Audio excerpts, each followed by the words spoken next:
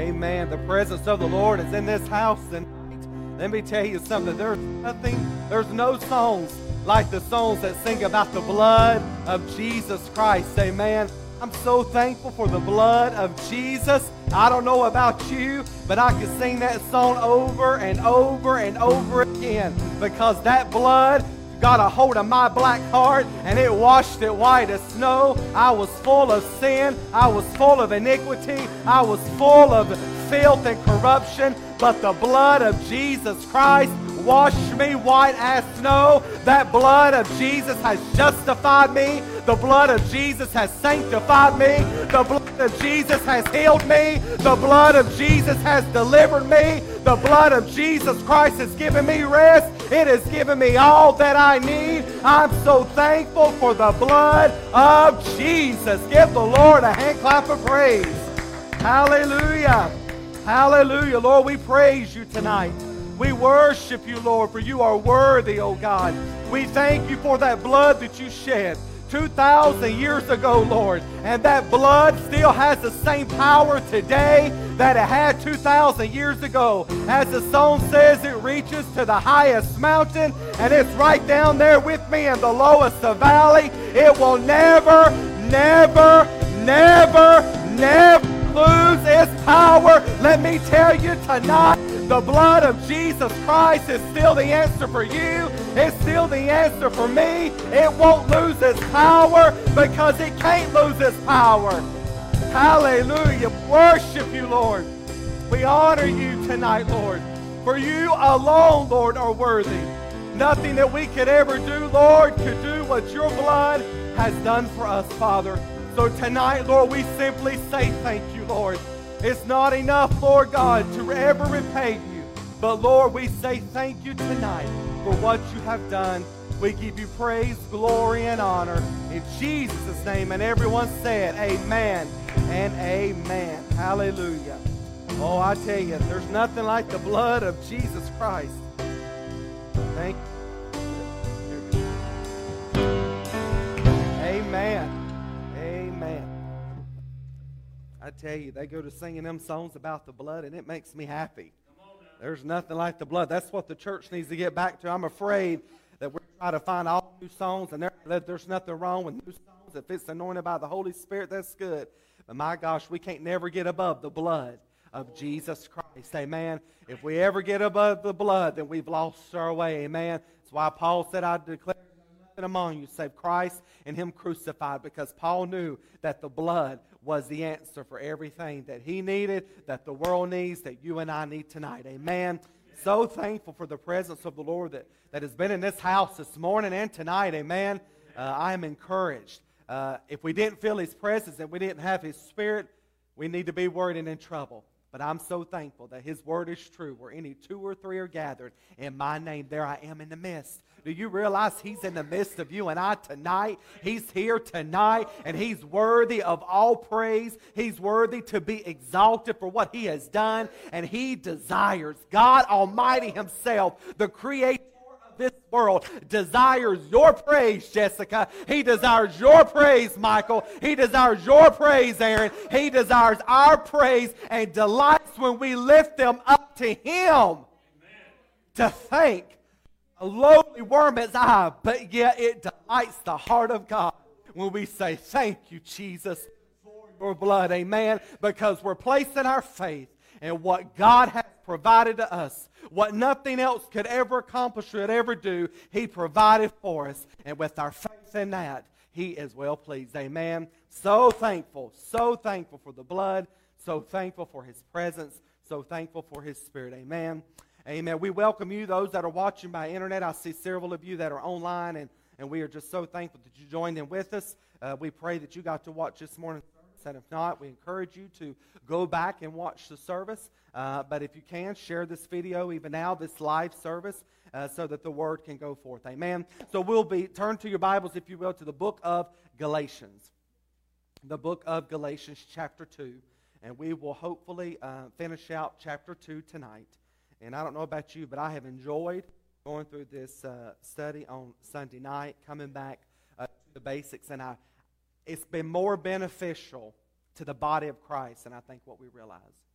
And I think sometimes that we take it for granted. I think sometimes we just assume that people knows, but not everybody knows. And a lot of times people have to unlearn in order for them to learn again. Amen. And the Lord is building the foundation again, and He's just adding more and more and more. Amen. And again, I'm thankful for the songs that we sing. There's nothing like anointed music, praise, and worship. But can I tell you tonight, we live by the Word of God. We live by the Word of God. And when the day and hour ever comes that we can't come into church and enjoy the service, what if we didn't have the drum player? What if we didn't have the piano? What if we didn't have no singing, but all we had was the preaching of the Word? That should be sufficient enough for you and I. Amen? Because it's the Word that we live by. We don't live by singing, but we live by the Word of Almighty God. Amen? And the preaching of the Word is so important and so vital, because the Bible says faith comes by hearing, and hearing by the Word of God. Amen. Amen. Galatians chapter 2, verses 17. If you're there, say amen.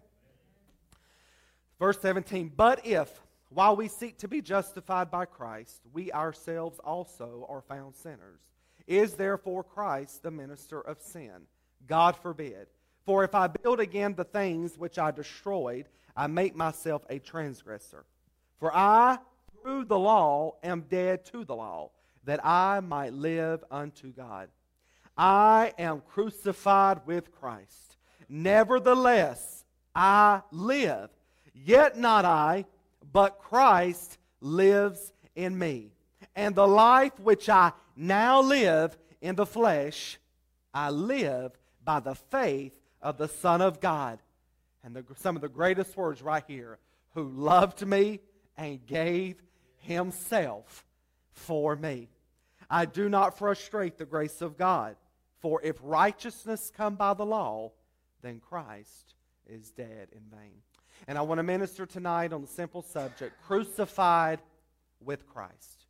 Crucified with Christ. Let's go to the Lord in prayer. Heavenly Father, we thank you tonight, oh Lord, for your sweet Holy Spirit. Lord, there's nothing like your presence.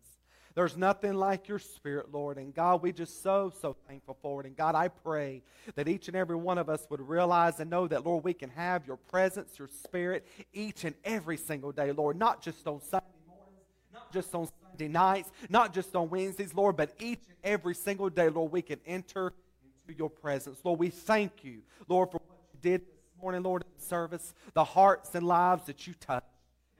We're here tonight, Lord, ready to pull up to the table again to receive what you have for us. Lord, I'm asking that your anointing would come tonight. Rest upon our lips, Lord, that we would boldly proclaim your word. Lord, that we would rightly divide your word. Lord, we ask for the true preacher, the true teacher, your Holy Spirit to come and to speak through this vessel tonight. Lord, anoint the hearts and the ears of your people to receive your word tonight, God. Lord, let them realize, Lord, who they truly are in Christ, and let them have a greater understanding, a greater revelation, Lord, of what you have done for us at Calvary. And Lord, we will not fail to give you praise for it all. Everyone said in Jesus' name, amen and amen. In the book of Galatians, as we have been studying, we find Paul, who was fighting Galatianism. Now, you may not have ever heard of that term, and you may say, well, what is Galatianism? But Galatianism is the error that we are saved by grace. It's the idea, if you will, that we're saved by grace and then kept in victory by obeying the law perfectly. That was the problem that Paul, battled in Galatia, and that was the Galatianism that was going on, that you're saved by grace, but then you're kept in victory by obeying the law perfectly. It's more or less is saying that the blood is good enough to be saved, but in order to maintain victory, in order to walk in victory, and to have your ultimate salvation, if you will, you've got to now keep the law perfectly. But understand that when we say obeying the law, then it was the law of Moses. But now it's not so much the law of Moses as it is laws of our own making. You name it, it's a law. When I was growing up, and a lot of the Pentecostal doctors, we could go around here and you would say it, that then it was a lot of legalism. Your salvation was based off of how you dressed, how long your skirt was, the fact fact that you didn't have no earrings in your ears, no makeup on. Men couldn't have a beard on their face. It was always based off of what we did and what we didn't do. But understand tonight, your salvation, we'll say it again and again and again, because you ever need to be reminded, I ever need to be reminded, that my salvation is not based off of what I do, but it's based off of what He's already done. You see, when I go about trying to do something, to maintain something, then I've stepped right back into religion. But Christ desires for us to stay, hear me, stay, abide in the vine, stand in the liberty where He has made you free. Stay right there at the foot of the cross. You got saved through the cross. You stay saved through the cross. Amen? But the problem is that so many times believers, they get saved, they love the Lord with all that's within them, and then after getting saved, they set out, if you will, to live for the Lord by the means of laws.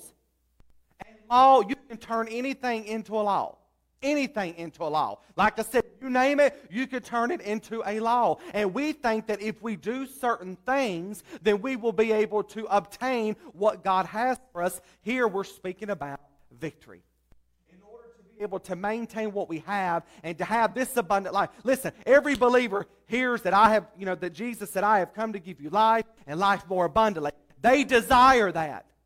And the problem is because we don't live by faith, but instead we're trying to live by what we do. We're setting out trying to achieve that abundant life. And that abundant life, hear me tonight, only comes through simple faith in Christ and what He's done. If you set out to live for the Lord by the means of flesh, you will never know what abundant life is.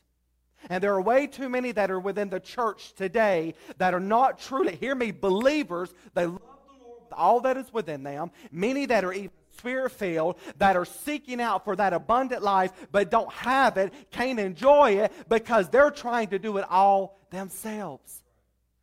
They are placing the burden back on them. And I've said it before and I'll say it again. When you got saved, that burden was lifted off of you. You felt like you was just flying in the air. Amen? But the problem is when we set out to live for the Lord and we try to do it and we try to keep the commandments, we try to keep the law, we try to do it, the very thing that got unloaded off of you, now it ain't sin so much, the things that was traded in, but now you've heaped upon law onto you, and now you're walking around, you're humped over spiritually speaking, and you can't even enjoy life. You can't even enjoy your Christianity. Amen? So again, Galatianism teaches that we're saved by faith, but our ultimate salvation depends on our works and how we have performed. You see, the focus is on you, the focus is on what we do rather than the finished work. I've said it before and I'm going to say it again. You don't get any more saved than the day you got saved. You can live for the Lord 10 years. You can have lived for the Lord 20 years. You could have been saved 50 years. But you are no more saved today than you were the day that you said yes to Jesus Christ. There are not different degrees of salvation. Saved is saved, amen? I don't care if you got saved 5 minutes before you died and took your last breath like the thief on the cross, or if you've been saved 1,000 years. Saved is saved, amen? And no matter what we do, no matter how many victories are won in our life, and we should go on and to win victories in our life and allow the Lord to strip these things off of us. But even the victories that are won does not make you more saved. It does not make you more holy. It doesn't make you more righteous. I want you to come to church 3 times a week. I want you to read your Bible. Come to prayer meeting. We want you to do all of these things. But you can do all of those things, and it does not make you more holy or more righteous. Because your holiness and your righteousness is not in what you do. It's because of who you are in. You are in Christ tonight. Amen? Hebrews 7:25 says, wherefore He is also able to save them to the uttermost, who come unto God by Him, seeing He ever lives to make intercession for you. Again, when He saved you, He saved all of you. He didn't leave one thing undone, one sin unatoned for, but He saved all of you. He saved you to the uttermost. When He saved you, He saved your mouth. He saved your feet. He saved your hands. He saved your eyes. He saved your ears. He saved every bit of you down to the depths of your soul. Your ears now are sanctified. Your mouth now is sanctified. Your feet now is sanctified because you're in Jesus Christ. You've been baptized unto Him. He didn't just take this part of you. It's all of you that has been immersed in Christ. So now the faculties of our body, our members of our body, whereas before sin was reigning in them, now righteousness and holiness is being produced through them. Amen. So how we receive all of Him, meaning His accomplished work. If you want to see His accomplished work accomplished in you, then you live by faith. I want to see His accomplished work accomplished in me. And I can see that each and every single day by looking to Christ and placing my faith there and anchoring it. And when we say anchor our faith there, it's like an anchor that's thrown out of a boat. What happens when a boat is traveling on the water? They throw the anchor out. What does it do? It locks them down. He's the anchor for your soul, amen? You came to Calvary. You need to throw the anchor out so you don't leave the cross. That's the problem with the church. We've left the cross. No, throw the anchor out. Let it dig down deep at the foot of the cross and don't leave there.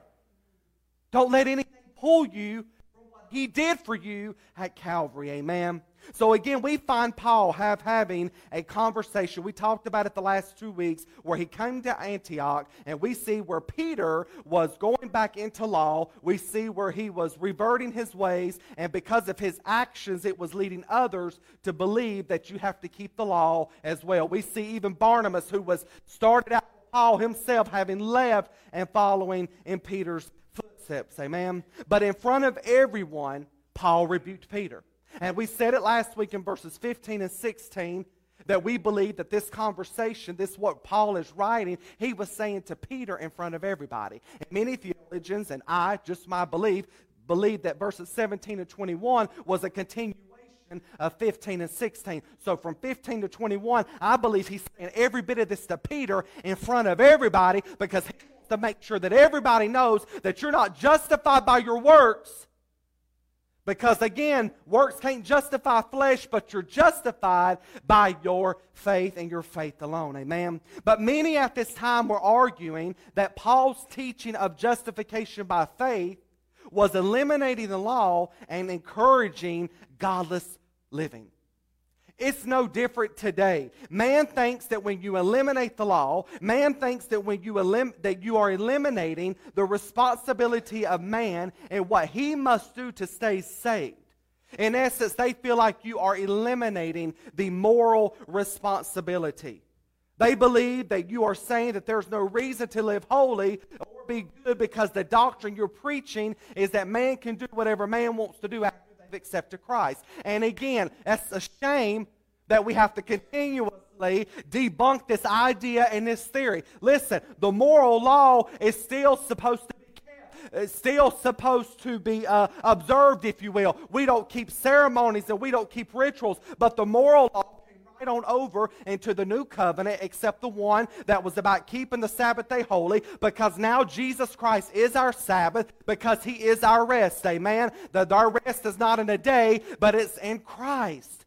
So the moral law carried over, but you and I can't keep the law within ourselves, the moral law, but it's only through Christ, by staying in Christ, that it is kept through us. Amen? When you get saved, I know if you're truly saved, you'll tell me that the desires of your heart changed. You don't want to continue in sin. You don't want to continue to live the same way that you lived before. Gosh, you know, if you could get up tomorrow and never sin again a day in your life, you would do whatever it could take. But the truth of the matter is that we're not going to be sinless. We're going to have faults. We're going to have failures. But the true Christian don't seek out ways to sin. We're supposed to run from sin, amen? Abstain from sin. The Bible says, come out from among ye and be ye separate, saith the Lord. So we shouldn't be acting like the world. We shouldn't be talking like the world, walking like the world, but as Christ, amen? So Paul was against this, and we find Paul's answer here in the latter part of this verse, God forbid. Romans 6:1, we see him saying, God forbid again. He dealt with this in his letter to Rome. He's dealing with this in his letter to the Galatia. 6:1, what shall we say then? Shall we continue in sin that grace may abound? God forbid. God forbid that you should maintain the same relationship to sin as you had before you got saved. You see, the problem within the church then, and the problem within the church now, is there is a gross misunderstanding of justification by faith. What Paul was preaching and what we preach is that justification by faith is a legal work on the part of God. And what does he do? He joins in union, two people. Well, who's the two people? It's Christ and you. That's the legal work. You've got Christ, righteous and holy, and you've got you, filthy and no good, but he joins you together. There you became married with Christ the day that you said yes to Jesus Christ. And because of that, as again I said last week, you gave him all of your sin, you gave him all of your filth, and he in return gave you all of his perfection. He gave you all of his righteousness. He gave you all of his holiness. And now what God demands, you've got, because Christ give it to you. How? Because you're in Christ. That ought to bless your heart tonight and bless your soul. Because I know me, you know you, and you and I both know that we are no good and that we fall short. But God looks down tonight and sees the blood of his Son Jesus Christ, and he said, that's my daughter, that's my son. He claims ownership over you and I, and we can have relationship with him because the blood of Jesus Christ has washed us, has cleansed us, and made us white as snow. God cannot demand anything less than that. Anything less than that. And there was nothing that man could do to obtain it. Therefore, God had to step down out of heaven, leave all of glory, leave all of the splendor, came down here in the form of man. Why? Because God can't die.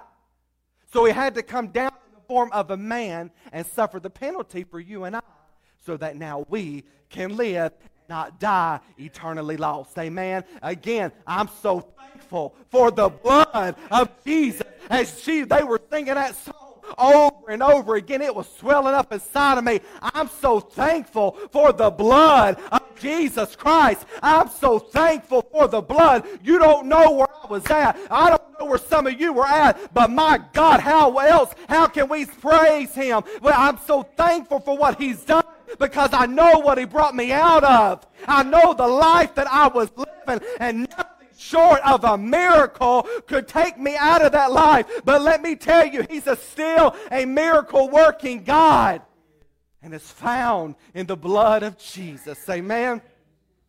Justification by faith does not mean I now live whatever way I want, but now it says that I'm in Christ, who has set me free from sin, cleansed me all of my sin, tore down every stronghold, and has given me back and given to me what I need to walk victoriously. Law cannot produce this, only grace. Law can never produce what grace can produce. Though I may fail, the one I am in has not failed. And because I'm in him, God sees the blood, declares me righteous, innocent of all charges, because of the representative man of Wayne. And his name is Jesus. Amen. So if I, through the law, if I, though, try to force law into justification by faith, and what Paul here is saying is that I'm making Christ a minister of sin, because that's all that law can do. You cannot inject law into justification by faith, because it nullifies what Christ has done. Christ is not the minister of sin, but Christ is the minister of salvation. Christ is not the minister of condemnation, but he's the minister of justification. The law kills, the gospel of Jesus Christ gives life. So the moment, though, you interject law into the doctrine of justification by faith, you have nullified everything that Christ comes to give. We've got to get this tonight. This is what the church is missing and not understanding. When we inject law into it, we just nullify everything that Christ has for us. Amen. The law condemns. The law kills. But Jesus said, I'm not come to condemn the world, but through me the world might have life. Law can't do it. So why are we trying to keep the law? But see, this is what we don't realize. We don't realize the severity of this when we try to now live by law and not just simple, exclusive faith in Christ and what He has done. If we look to law to be justified, then we're going to be guilty, because the law shows us that we are way insufficient. And I said it this morning, and let me say it again. The terrible but wonderful thing about growing closer to God is that you see yourself more guilty and dirty. And Nicole and I was having that conversation last week. It's a terrible, wonderful thing. It sounds almost oxymoronic. Terrible, wonderful. It's wonderful growing closer to the Lord. There's nothing like it. That you can draw nigh to Him. God, the Bible says He'll draw nigh to you. That's wonderful. A promise. I draw nigh to Him. Hey, I'm going to draw nigh to you. But we don't draw nigh to God through law. We draw nigh to God through the blood of Jesus Christ. But here, the terrible part of the wonderful thing is that as you grow closer to Him and you get closer to the light, you're going to say, my Lord, I'm filthy, I'm dirty, I'm wretched. But what happens then is it says again, oh Lord, if I was thankful for the blood before, I'm thankful for the blood now.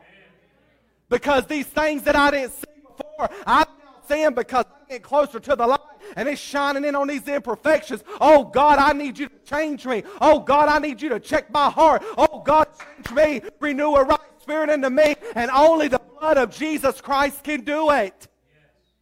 That's why people don't understand why we say we preach Christ and Him crucified. Because it's only the blood of Jesus Christ that can cleanse us, that changes us.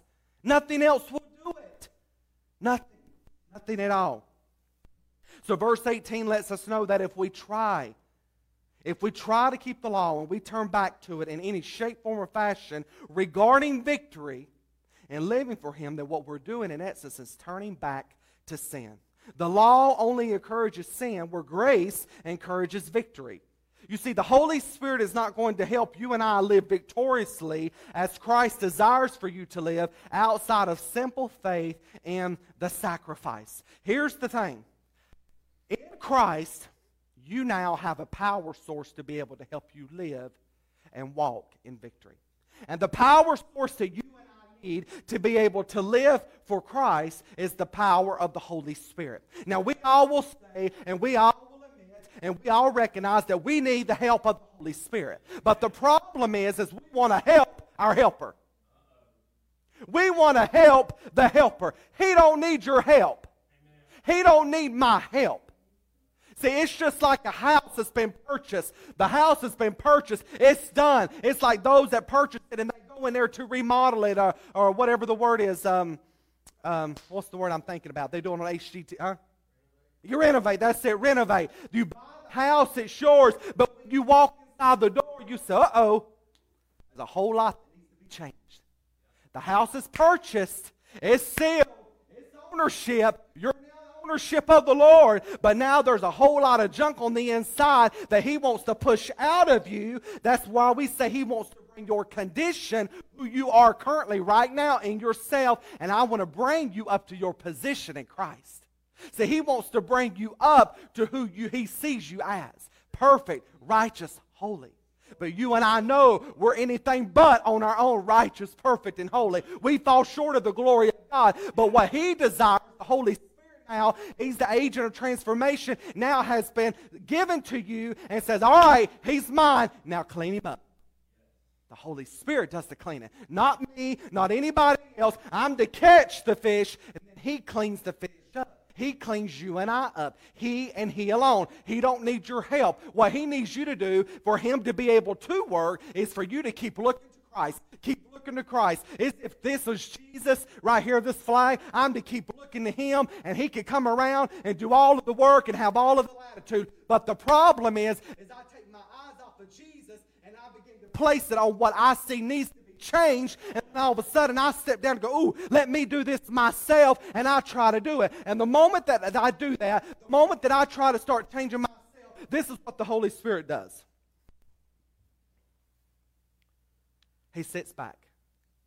He's still there in the house because he don't leave because you've been sealed by the Holy Spirit. But he sits back, the helper, the one who changes you, and he's sitting back and he's watching you. And the only thing he's seeing is you making a bigger mess than what's already there.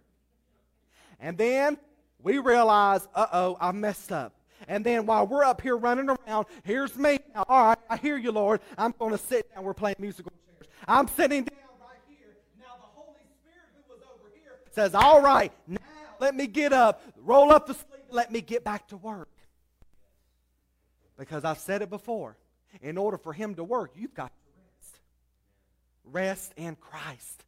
Stay in Christ. But the moment you get up and start working, the Holy Spirit goes to rest. You and him both can't be working at the same time. One will work and one will rest. And what you and I have been called to do is to rest and allow him to do the work that only he can do. And my gosh, do you realize that that relieves the burden off of you and I?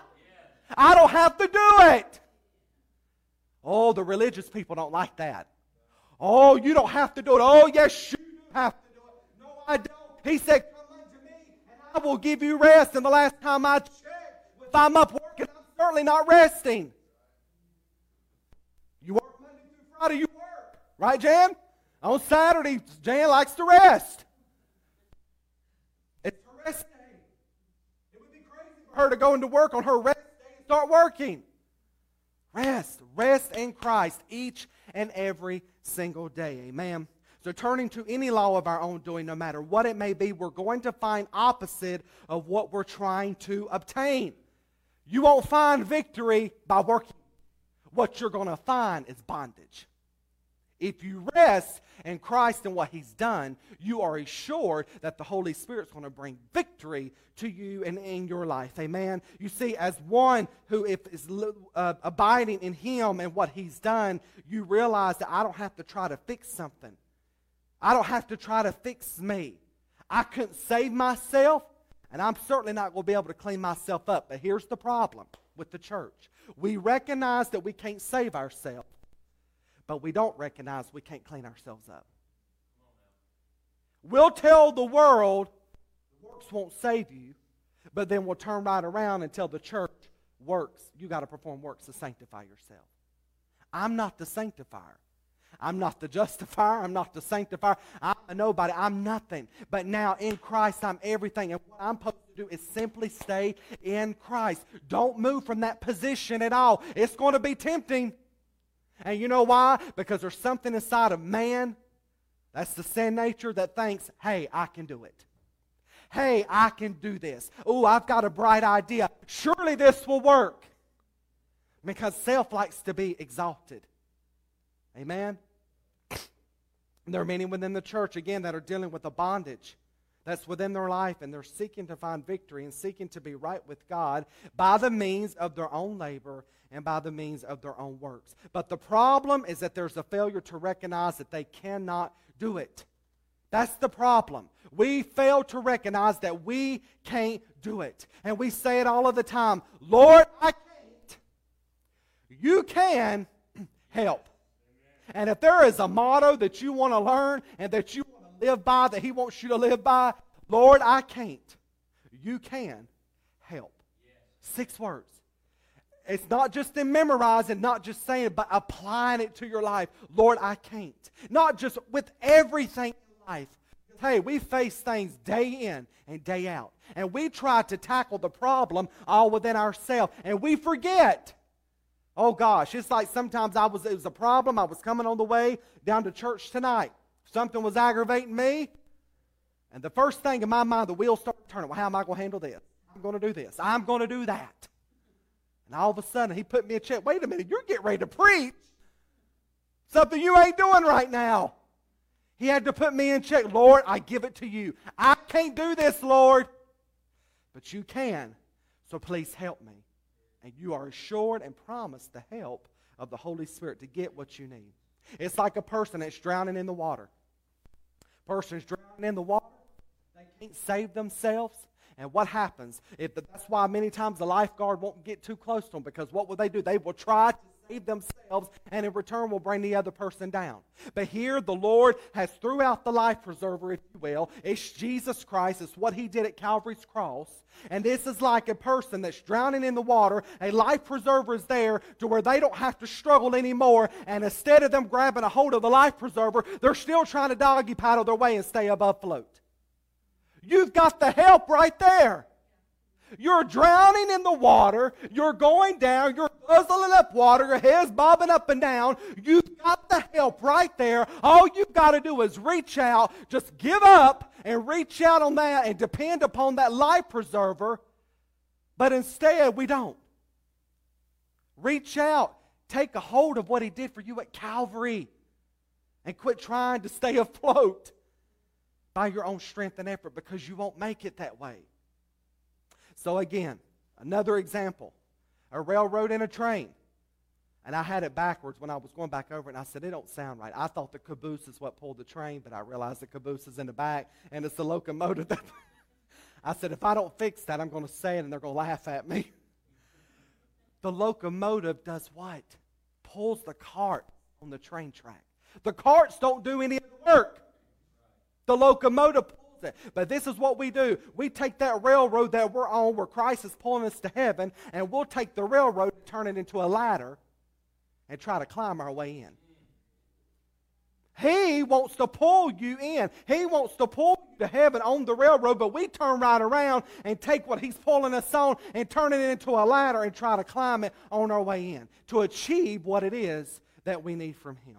When you fail to depend solely upon the work of Calvary, then that puts us right back in the same place where we were before, and that is in the guilty position. This is all that law can do, is declare us guilty. And we need His grace that we cannot supply for ourselves, but He alone can do it.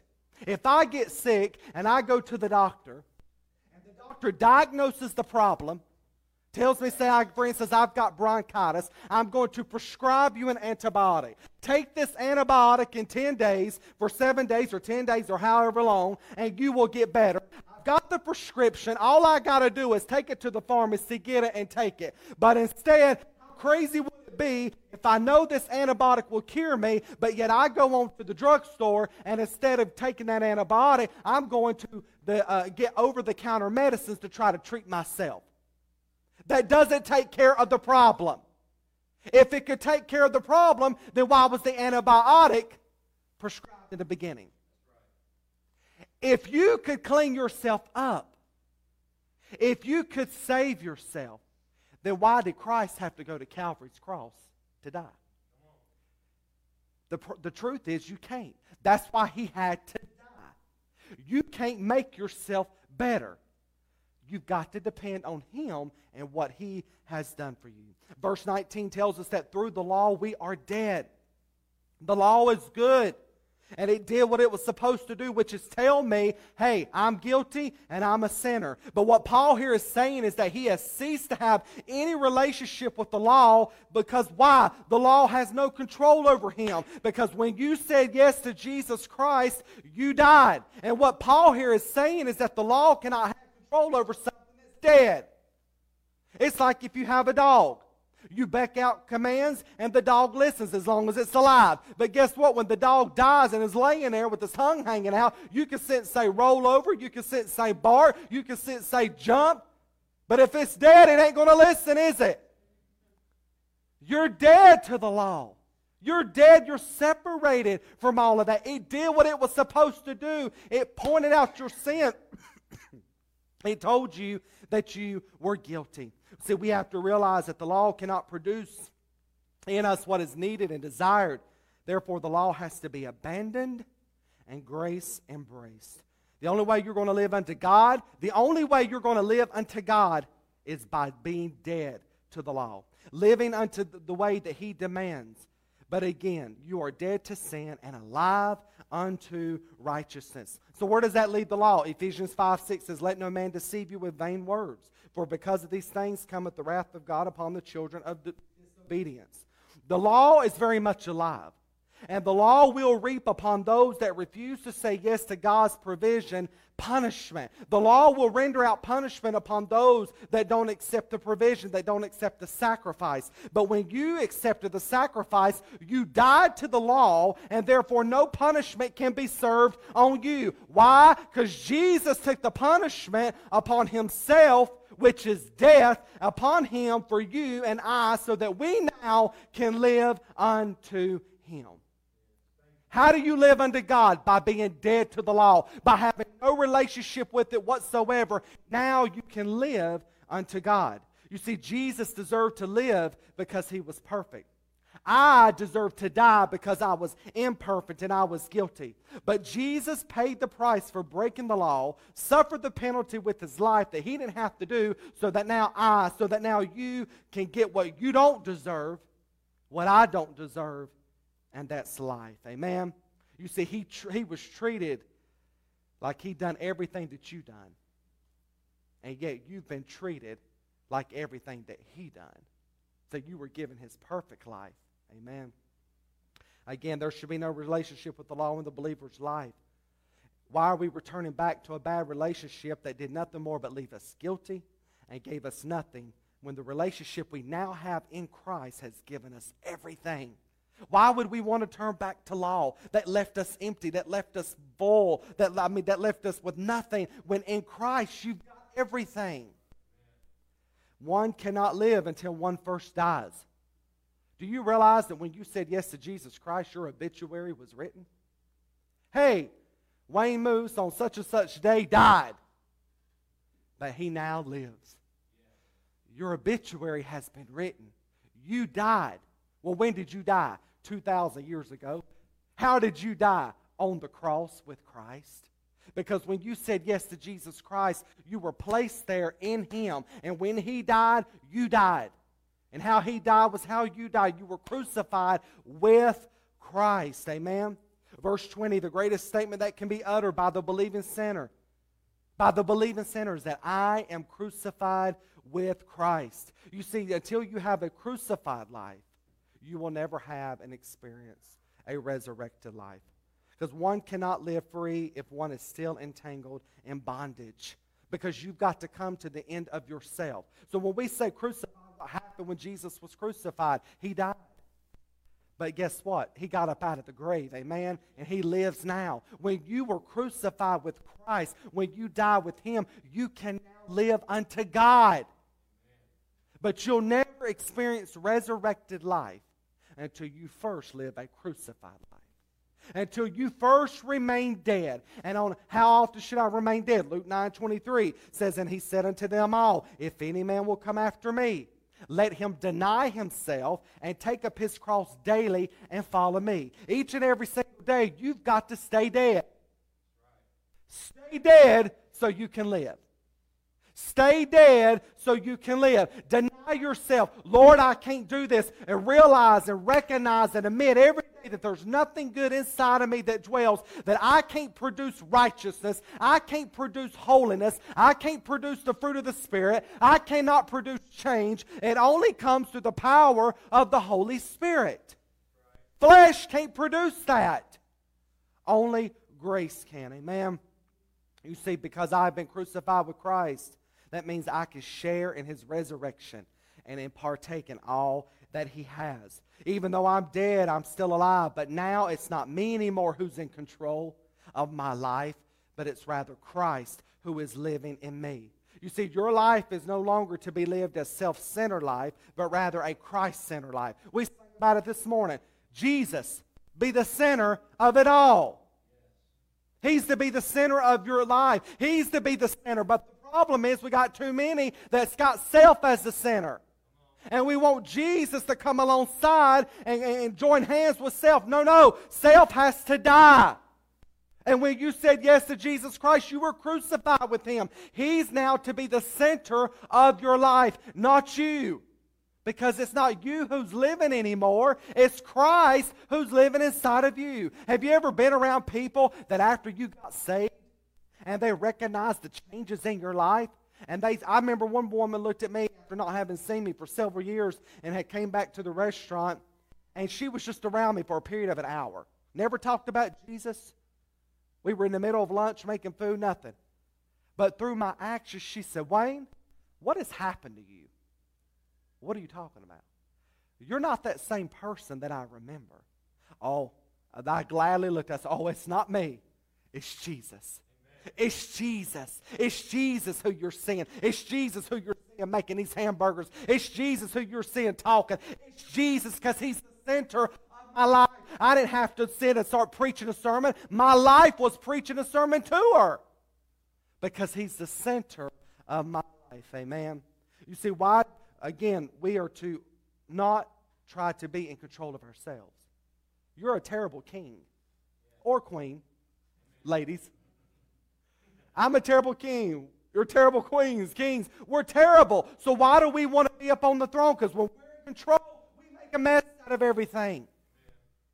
He is the King of kings. He knows what He's doing. Let Him get on the throne. You sit back and watch Him work.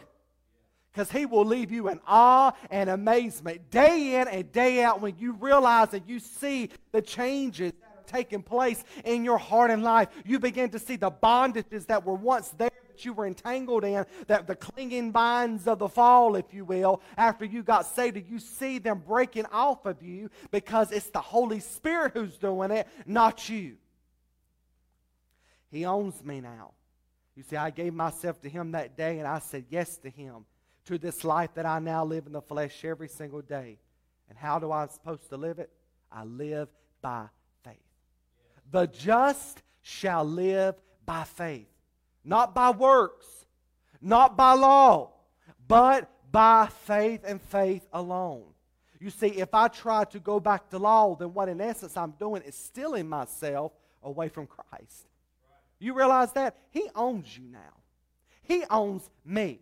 And when I turn back to law or I turn back to works, I'm in essence stealing myself away from Him. Grace has pulled me in, but I'm going to do it by law, and I'm stealing myself away from Him. He bought you. He bought me with His precious blood. He paid the price. But when we try to do it ourselves and we try to go back to law, we are stealing what He purchased because we think we can do it better than He can. So this life that I'm living is by faith. Not just any faith, but Paul said by faith in the Son of God who loved me and gave Himself for me. John 3:16, for God so loved the world that He gave His only begotten Son, that whosoever believes in Him should not perish but have everlasting life. This simple verse that we all learned as a child. But my gosh, if we could really get a hold of this. For God so loved Wayne that He gave His only Son. For God so loved Paula that He gave His only Son. For God so loved Michael. You could put your name in there in the place of the world, because guess what? If it would have just been for you, He would have came and paid the price.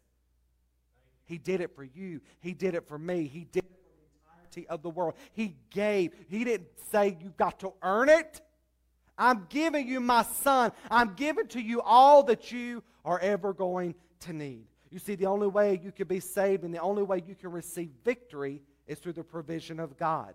The avenue by which you receive it is through the pipeline of faith. And again, grace comes through the pipeline of faith. That's how grace flows, but it's the grace flows into your heart and life the way that we need it to flow in our heart and life, through faith in Christ and Christ alone. Amen. So when you realize this and it gets hold of you like it did Paul, when you see that He loved you despite of you and suffered a death that you did not owe, God's grace can now flow to you and declare you as something that you within yourself are not and never could be. Paul goes on to then say, I do not frustrate the grace of God. I realize I'm crucified with Christ, so this life I'm now living, it's not me who's living it, it's Christ who's living in me. And what I'm supposed to do, what I've been called to do, is live by faith in the Son of God, of the one who loved me, who gave Himself for me. Because if I don't live that way, and I don't live a crucified life, then guess what Paul says? I am frustrating the grace of God. You see, there is no salvation for the sinner who depends on works for acceptance with God. as equally there is no works that can make the Christian accepted by God.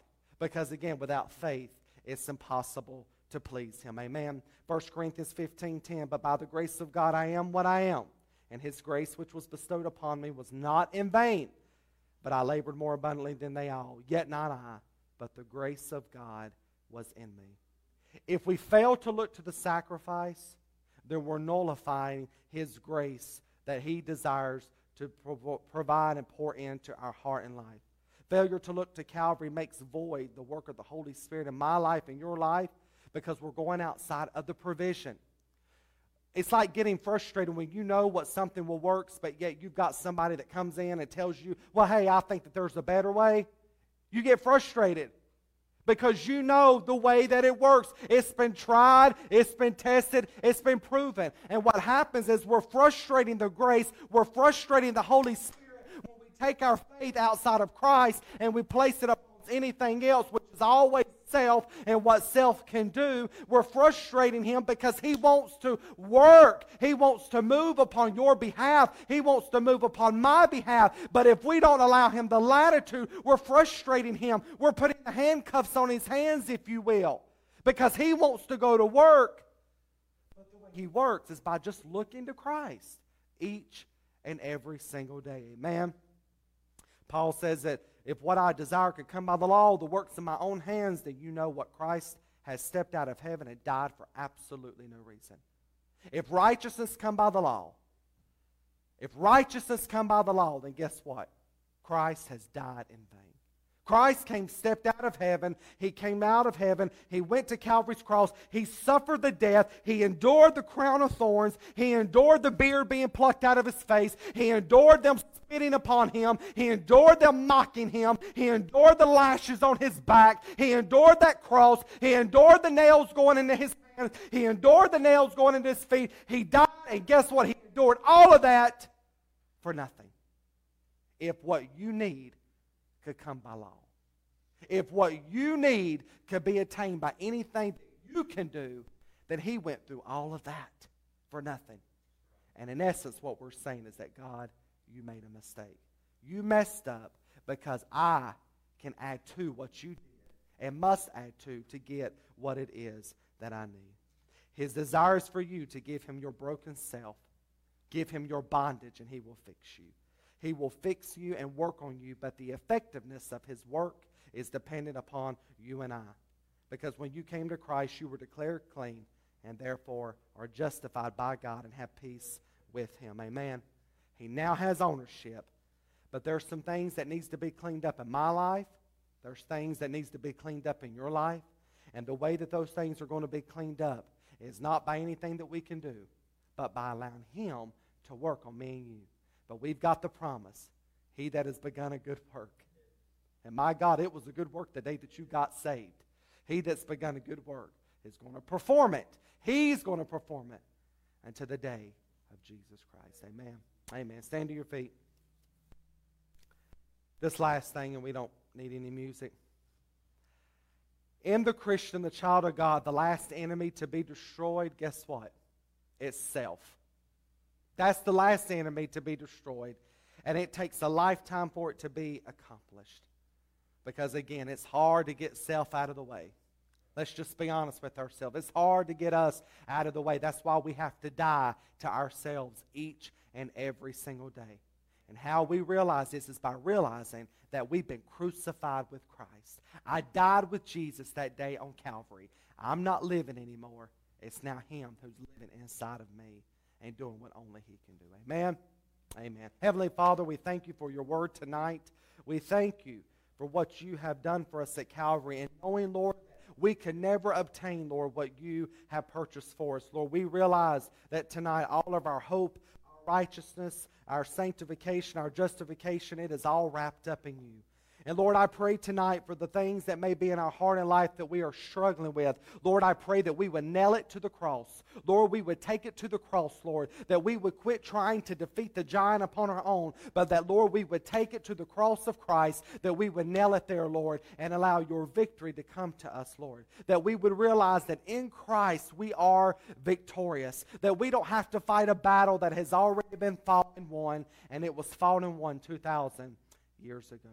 Lord, I pray, God, that your Holy Spirit would continue to work in and through our lives, producing, Lord, the fruit of your Spirit that only you can do, Lord. And, God, that we would continue to grow in grace and in knowledge. Lord, let us never, never leave the cross, but, Lord, let us stay fixated upon it and stay rooted and grounded in what you've accomplished for us, Lord, ever giving you praise for what you have done.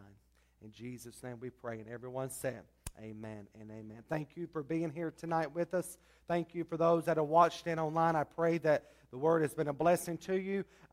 Remember, this Tuesday night we will have prayer meeting at 7, Wednesday night Bible study at 7, next Sunday morning, 10:30 service, but we will not have Sunday evening service because of Father's Day. Remember the men and women's meeting that's coming up on June 25th at 7 p.m. Looking forward to that, as well as the first responder breakfast on June 27th.